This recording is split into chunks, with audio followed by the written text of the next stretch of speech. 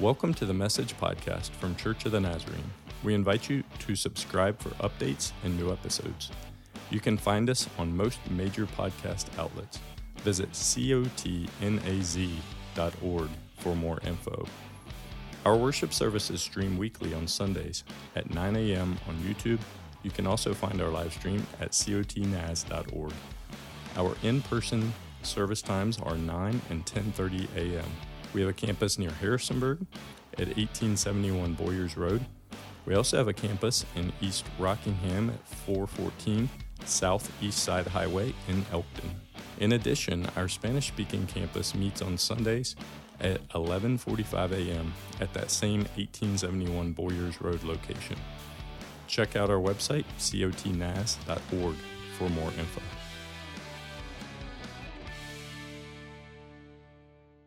Well, our topic this morning as we journey into our series is a topic that I believe all of us can relate to. In fact, if you've ever asked someone out on a date and been laughed at, raise your hand. No, don't raise your hand. Sorry, you don't have to do that. But if you've ever asked someone on a date and been laughed at, you understand our topic today. If you haven't been accepted by a group of people, you understand today's topic. If you weren't one of the cool kids in high school, you understand about today's topic. If you were ever picked last for a team, if you ever passed over for promotion at work, if you ever lost entire groups of friends because of your faith in Christ, listen, the chances are today everyone in this room knows something about today's topic. Today we're talking about the topic of rejection. Rejection. If I asked you to call to mind a time in your life when you were rejected, the chances are that ache associated with that is still real. You feel that, the pain, the emotion. But take heart today. Early on in the story of God, early on in our Bibles is a story, one of the most profound cases of rejection in history, and it happened to a man named Joseph. I want to invite you today to turn to Genesis chapter 37. If you have your copy of Scripture with you, if you're a YouVersion app user, I really want to encourage you to turn there because we're going to be reading through a lot of Scripture. I'll have it on the screen, but I believe there's something about holding it in front of you. And so if you would, just take a moment to go there with me, Genesis chapter 37. While you're turning there, welcome. We're in a series on relationships. And we're in a series on relationships because we believe that all relationships matter. Whoever it is in your life that matters most to you, whoever those circle of people are, it's going to look different in your life, right, than my life. It's going to look different according to your circumstances, but we believe those relationships in your life matter. And in fact, our prayer really is simple in this series. God, heal fractured relationships. Whatever those, whether it's relationships that we have fractured, relationships that have fractured, people that have hurt, whatever the cause, whatever the reason, God, heal fractured relationships. And I believe God's been doing that as we've taken this journey together. We started by talking about conflict. In reality, God's word has some specific instructions for us in how to handle conflict in godly relationships. We also talked about this idea of betrayal, what God wants to help us trust even in the midst of that. If you weren't here, I would highly encourage you to go back and listen, not because you want to hear me talk more, but because I believe God's word has some truth for us to help us. And so today we come to Joseph's story. Joseph knew a lot about rejection. If you don't know much about his story, his background, Jacob, his father, had 12 sons. So Joseph is one of 12, but he was the favorite son. Now listen, every child accuses mom or dad of having a favorite. I know. Everybody does that, but Joseph really was the favorite, and you can imagine that angered his 11 brothers. Yes, 11 brothers. To make matters worse, Joseph was a dreamer. Literally, he had dreams. And sometimes he would have dreams, and he would just say, hey, brothers, I dreamed that you're all going to bow down to me. And you can imagine that didn't go over very well. His brothers hated him, so much so that when they're given the opportunity, they devise a plan to get rid of him forever. You thought your family was dysfunctional, right? We're reading and understanding a little bit more about that today. So here in chapter 37, we're going to be reading verse 17. And we can see Joseph is coming out to check on his brothers. His dad sends them, but they have a plot now, a plan to get rid of him forever. And so we're going to pick up reading Genesis 37, starting in verse 17. This is the word of God for us today. It says this, so Joseph went after his brothers and found them near Dothan. But when they saw him in the distance, and before he reached them, they plotted to kill him. "Here comes that dreamer," they said to each other.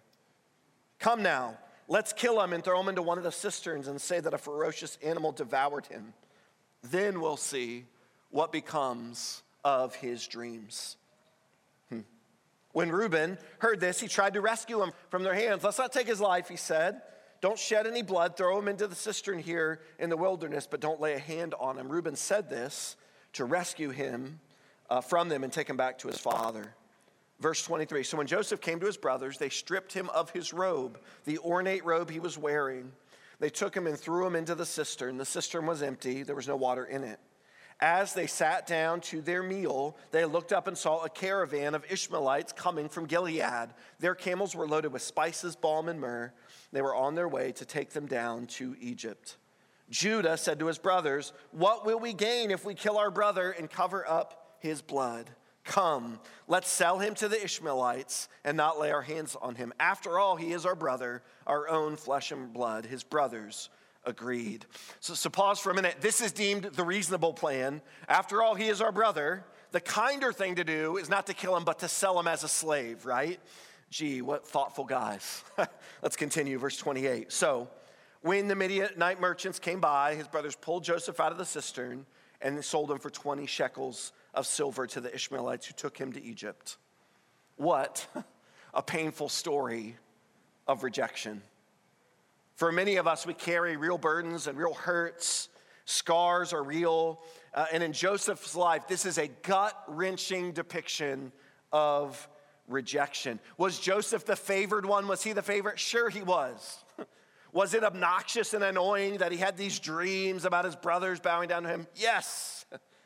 But they make the decision to kill him and instead sell him as a slave. Talk about rejection. It wouldn't be hard to imagine that this is the end for Joseph. How do you come back from that level of rejection? I want to pause. We're going to get back to Joseph's story in a minute. It's an incredible story for us, and I believe God's word, his encouragement to us. But I want to pause for a minute and acknowledge what's happening in us and to us, what we're thinking about, what we're feeling when we experience rejection. Because again, everyone in this room can identify and relate to it in some way. Biologically, when we experience rejection, something's actually happening in our brains. And it's similar to when we experience physical pain. Our brains and our bodies start to respond as if we're being physically hurt. But it's actually worse, because here's what's happening. These neurons in our brain that are firing, again, I'm not an expert, talk to someone who is, but the neurons that begin firing in response to physical pain, but often with physical pain, eventually we get some relief. Eventually we find some help. Eventually there's some medicine or treatment or something where that physical pain starts to subside, right? As these neurons in our brain are being activated and firing in response. But the pain of rejection, researchers have found that the pain is relived over and over and over again. These neurons in our brain are firing again and again and again, and often that pain is not subsiding. That pain is not getting easier and lessening over time. With this pain of rejection time and time again that we're experiencing, rejection quite literally hurts. It hurts us. Our bodies are responding as if we're in pain, quite literally. And listen, you don't really need my oversimplified biology lesson to convince you that rejection stays with us. Because some of us today, we can relive in our minds the rejection that happened years and years, yes, even a lifetime ago. And it still hurts. The emotion is real, right? But with that emotion comes thoughts and feelings and attitudes. They begin in that moment, and for some of us, they carry on for a lifetime. Thoughts like this, thoughts that say, I'm not worthy. Again, because I've been rejected, because that person rejected me, I'm not. We may not say it out loud. We may not ever acknowledge it to anyone else, but in our hearts and minds, we feel like I'm not worthy. I'm broken, I'm flawed, no one could love me. There's a world full of people walking around believing that about themselves, that no one could love them. How about this one? I always mess up. I'm never enough. I will never be good enough. These are the stories, the lies, the thoughts, the attitudes that we dwell upon time and time again. So these memories of pain translate into thoughts and attitudes. And listen, these are paralyzing. These are debilitating in our lives. We started this series talking about the mind of Christ, Philippians chapter 2. And you can see now why that's so important, because without the mind of Christ, these thoughts lived over and over and over in our brains. They sabotage, they destroy our joy. They lead us to destructive decisions in our lives. I wrote this down. I think this is true. How you think about your experience of rejection can be as powerful as the rejection itself. I really think that's true today. How we think about our experience of rejection is often just as powerful as the rejection itself. In fact, to take a moment, I think it's important to acknowledge the fear of rejection. Some of us, because we've been rejected, now we live our lives in fear of it. Researcher Michael Rizzer suggests some of the signs of fear of rejection operating in our hearts. See if any of these show up in your life. Being a people pleaser, taking on too many responsibilities, having trouble saying no, working too hard, hiding your true thoughts and feelings from others, staying in unhealthy relationships, fear of failing other people, perfectionism, codependency, putting up with poor treatment from others, this fear of rejection. I would love to say that none of those attitudes and actions are prevalent in my life, but far too many times I can identify with that fear, the fear of rejection. So here's the problem. The problem is not the emotions in and of themselves, and the problem is not the thoughts that come with them. The problem is when we get stuck there. In fact, this is what I want you to hear today. Some people believe that, those emotions, we need to suppress those. We need to ignore, we need to avoid those, and that's not true. In fact, a lot of really unhealthy things in our lives can come from suppressing emotions. So I'm not saying that at all. We have to deal with those emotions. We have to often seek out people, professionals that can help us deal with the pain of our emotions, deal with these thoughts that we're having. The problem is, though, we can't allow ourselves to get stuck there, because when we do, when we get stuck there, we're blinded. We can't see what's really true, what God says is really true about us. Again, we're experiencing the pain. We're having thoughts of, I'm unlovable, I'm unworthy, I'm so messed up. All of the thoughts that play over and over in my mind. The problem is if we get stuck there, if that becomes so all-consuming, we can't come out from under that to understand what God's word says is true.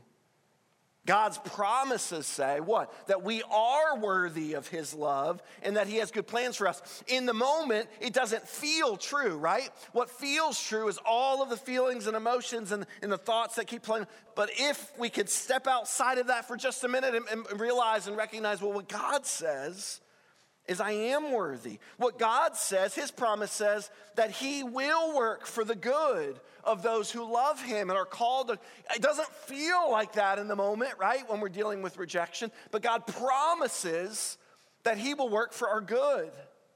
God promises even when others have rejected us, he will not.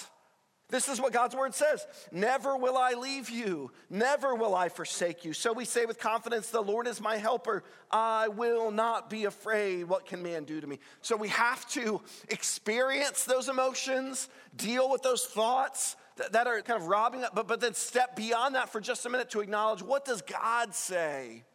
What does God say is true in this moment, even when it doesn't feel that way to me? Getting back to Joseph's life, somewhere in the life of Joseph, he made a difficult but life-changing decision. We don't know exactly when. The story doesn't tell us exactly when that moment came, but we can see it so evident in his life. Again, I'm going to summarize his story. There's more twists and turns in Joseph's story than a typical Hollywood film, but his story goes like this. Yes, he's sold as a slave, and eventually he becomes a slave in Potiphar's house. Potiphar is one of Pharaoh's officials in Egypt, and God gives him favor. Time and time again, what's fascinating about Joseph's story is even though he's experienced this rejection, right? Time and time again, God's hand is upon his life. God's favor is upon his life. So even as a slave in Potiphar's house, God kind of raises him up. God blesses his life. And so he's given authority and ownership. And Potiphar's wife says, hey, come to bed with me. And Joseph's like, no, I'm not doing that. And so she falsely accuses him. And now he's thrown in jail. So first, he's left for dead by his own brothers. And now he's thrown in jail on false charges. Surely this would be the end, right? Surely this would be how it ends for Joseph. But no, again, God's hand is on his life. And so there in the midst of jail, God exalts him. God gives him favor where now he's a prisoner in the jail, but he's kind of in charge of the jail. And God gives him authority and favor time and time again. In fact, God places people in his life, former servants of Pharaoh who have dreams that they need interpreted. And God's given Joseph the gift to interpret dreams, and so he does. And so this leads down a path to one day Pharaoh has a dream, and who in the kingdom can tell me what this means? Well, no one can except, hey, I remember a guy in prison named Joseph. And so the prisoner Joseph is brought before Pharaoh, and God gives Joseph the power, the ability, the wisdom to interpret Pharaoh's dreams. So all of that, look with me at chapter 41. Then Pharaoh said to Joseph, God has made all this known to you. There is no one so discerning and wise as you. So you shall be in charge of my palace, and all my people are to submit to your orders. Only with respect to the throne will I be greater than you. Talk about a turn of events, right? Joseph's left for dead, sold into slavery, wrongly accused, thrown in jail, and now he's second in command in all the kingdom. I've talked a lot. I've said everything I've said to get us to Genesis chapter 50. Genesis chapter 50 happens 22 years after Joseph is rejected and left for dead in the cistern, sold off as a slave. 22 years. Researchers have now said that a generation is defined as 20 years. You can agree or disagree with that. I'm just telling you what they say. So in essence, an entire generation has passed since the moment that Joseph experienced that rejection, the moment he's carried off into obscurity, a slave, seemingly hopeless. And now 22 years later, he's going to come face to face with his brothers again. Look with me, Genesis 50, starting with verse 15. When Joseph's brothers saw that their father was dead, they said, what if Joseph holds a grudge against us and pays us back for all the wrong things that we did? So they sent word to Joseph saying, your father left these instructions before he died. This is what you're to say to Joseph. I ask you to forgive your brothers the sins and wrongs they committed in treating you so badly. Now please forgive the sins of your servants of the God of your father.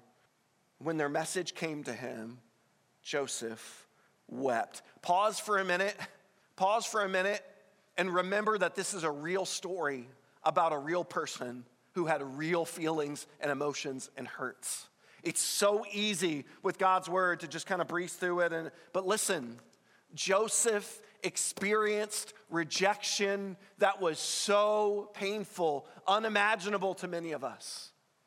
And in this moment, that pain was still real. At any point during this story, don't make the mistake of believing that Joseph didn't feel the pain that came with that rejection. It was real, so real that in this moment, he weeps. It's kind of a perfect description and picture of rejection, isn't it? How we feel. It hurts. And in this moment, it says he weeps. But weeping is not how the story ends. Joseph wept, and his brothers then came and threw themselves down before him. We are your slaves, they said. Everything I've said this morning is to get us to the next three verses. So if you have your copy of Scripture, highlight these three verses with me. Verse 19. But Joseph said to them, again, he's weeping, right? But he doesn't stop there. He's weeping and feeling all of the pain and the emotion he's feeling that, right? But he doesn't let that be the end. Look at what he says. Don't be afraid. Am I in the place of God? You intended to harm me, but God intended it for good. I'm going to say that again because that is just one of the most profound lines in all of Scripture. Your rejection, right, intended to harm me, destroy me, kill me, put in whatever word you want to there, right? But God intended it for good, to accomplish what is now being done, the saving of many lives. So then don't be afraid. He says that twice, doesn't he? Don't be afraid. I'll provide for you and your children. He reassured them and spoke kindly to them. You see, what you may not know about the story is because Joseph was placed in this powerful position, and because God had given him wisdom and discernment, Joseph had the foresight to know that a famine was coming. He had the foresight to help prepare an entire nation for years and years and years of famine. And so literally, God places Joseph in a position of authority and gives him the wisdom and the ability to plan ahead. And in doing so, he saves thousands and thousands and thousands. An entire generation is spared because of Joseph. And in that moment, yes, he weeps.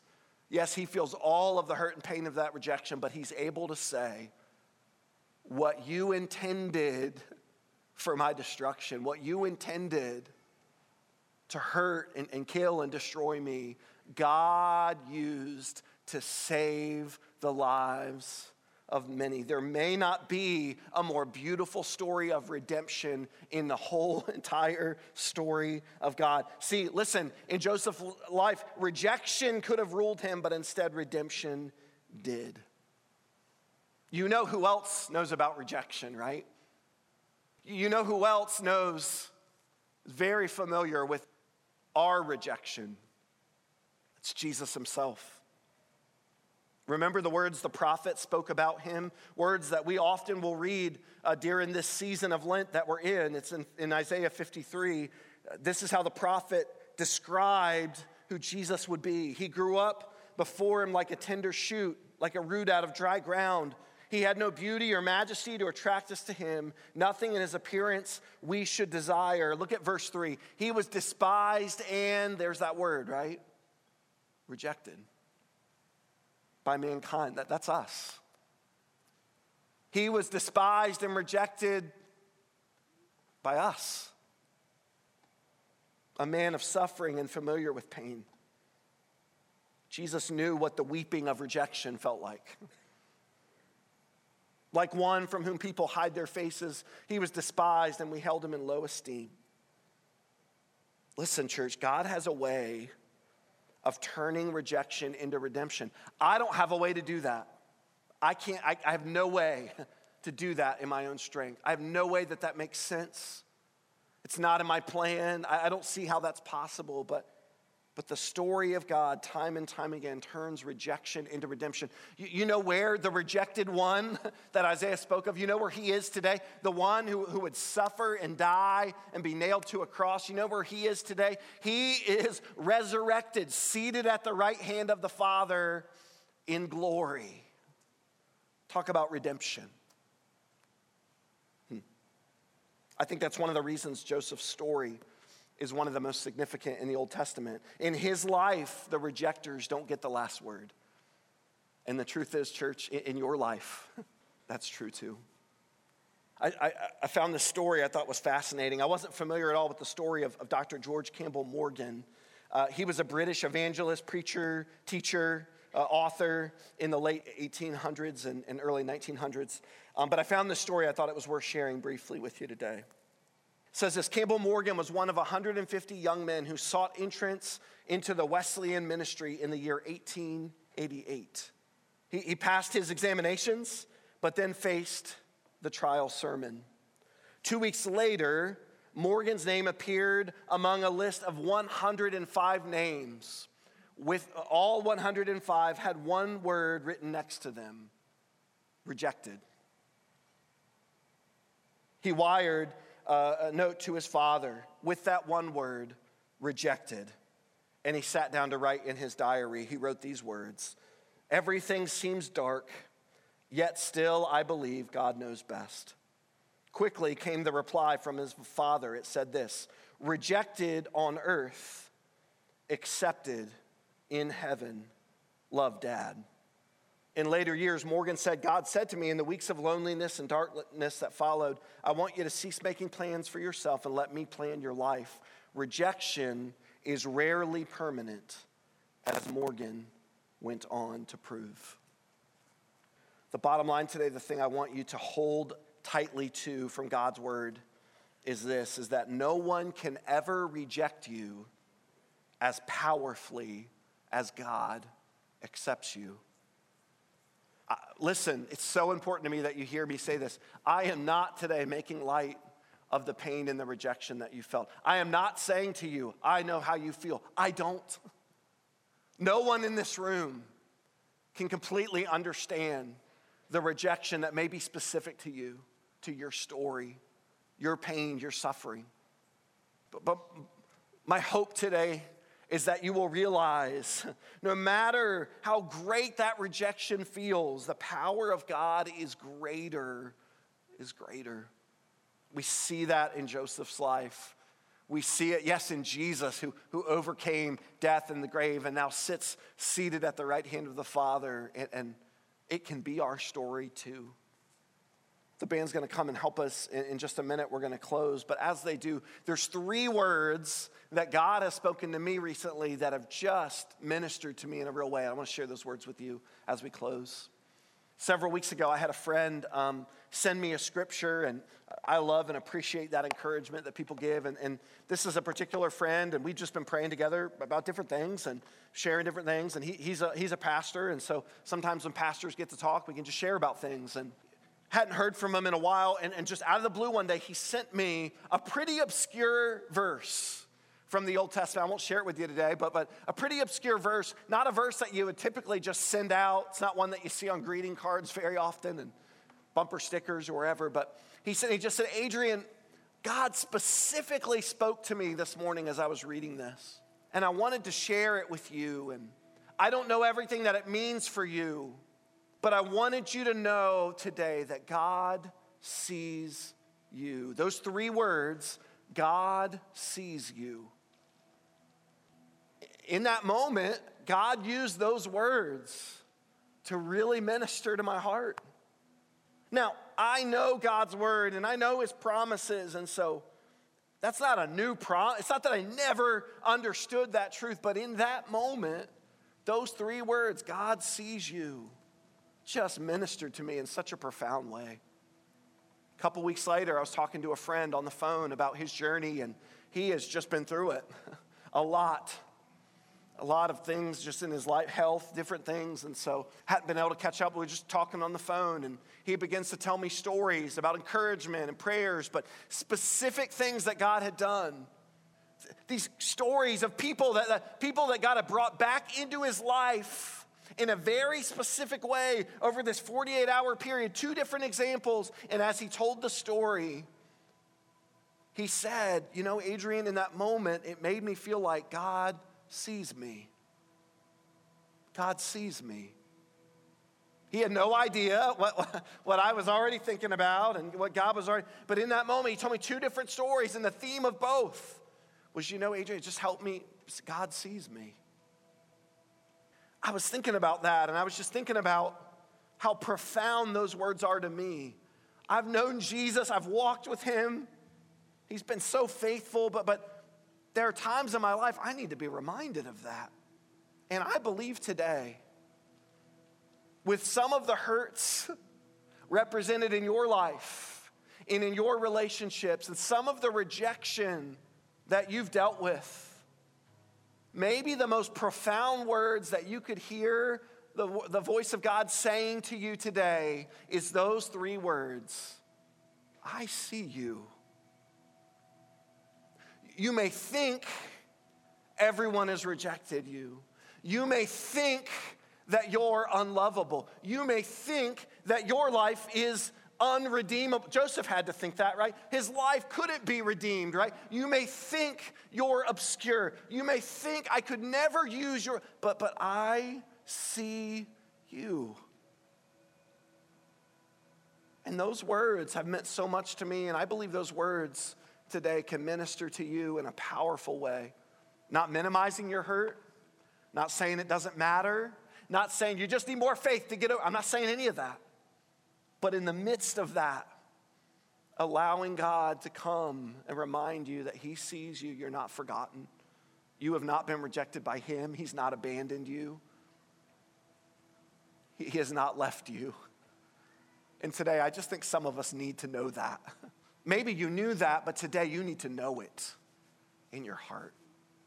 I want to invite you, would you just close your eyes for a minute and bow your heads? And I just think it's valuable sometimes that we can spend a moment to be quiet and still. I'm not really good at that. We're not really good at that in our lives, right? And especially when we talk about relationships, when we talk about something as heavy as a topic like this, I think it requires a few moments for us to just stop and consider, to take some inventory. It's really none of my business. It's just between you and the Lord. But in the first service, I invited people to join me in that prayer, to join me in receiving that word from God. I see you. I believe, just as there was in the last service, I believe there's some people here today. They just need to claim that truth. It's been true, but today they just need to claim that, God, you see me. God, you see me. No matter how much I've been rejected, no matter how painful that feels, no matter the lies that playing over and over again in my mind, I'm not lovable, I'm not worthy, I'll never. I'm going to step outside of that for a minute and believe, God, that you see me. So if that's you today, we're going to, in just a minute, we're all going to stand and we're all going to sing. But before we do that, I just want to invite some individuals in the room. If you want to receive that prayer, that blessing, that promise, I see you, I'm just going to invite you right now to just stand to your feet. It's between you and the Lord. It's a personal thing. But I want to pray for you. I want to join you because we can feel lonely sometimes in this journey. We can feel lonely sometimes in our pain. We can feel lonely sometimes living with that rejection. And today, I believe the heart of God is that you are not alone. So if that's your prayer today, if something in your spirit just says, yeah, I need to hear that, I need to receive that, right where you are, would you stand? I'm going to wait just a second before we pray.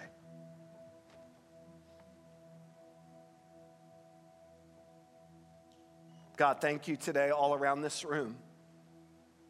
You see us. You see us in our pain. Your promise is that you will not reject us. Oh Lord, today we cling to that promise. I pray for my brothers and sisters today around this room. The pain they're feeling today is real. There's weeping today associated with their pain that only you know. And so God, today our prayer is not to minimize that. Our prayer is not, hey, just get over it. But God, today we begin this journey by just acknowledging you are with us in our pain. You see us. You have not rejected us. Thank you, Jesus. In fact, thank you that you laid down your life for us so that we could always have hope, so that we would never be separated from you, so we would never have to be alone. And so my heart, Lord, is for these, particularly these in the room standing. Remind them today, you see them right where they are. They are not forgotten by you. Minister to them in a powerful way. In Jesus' name. Church family, would you stand now to your feet? God, as we sing now, as we respond, thank you. Thank you for your promises. Thank you that the battles that we face in this life, you have already won. And God, you will give us victory as we sing, as we call upon your name. Come and meet with us now. In Jesus' name, amen.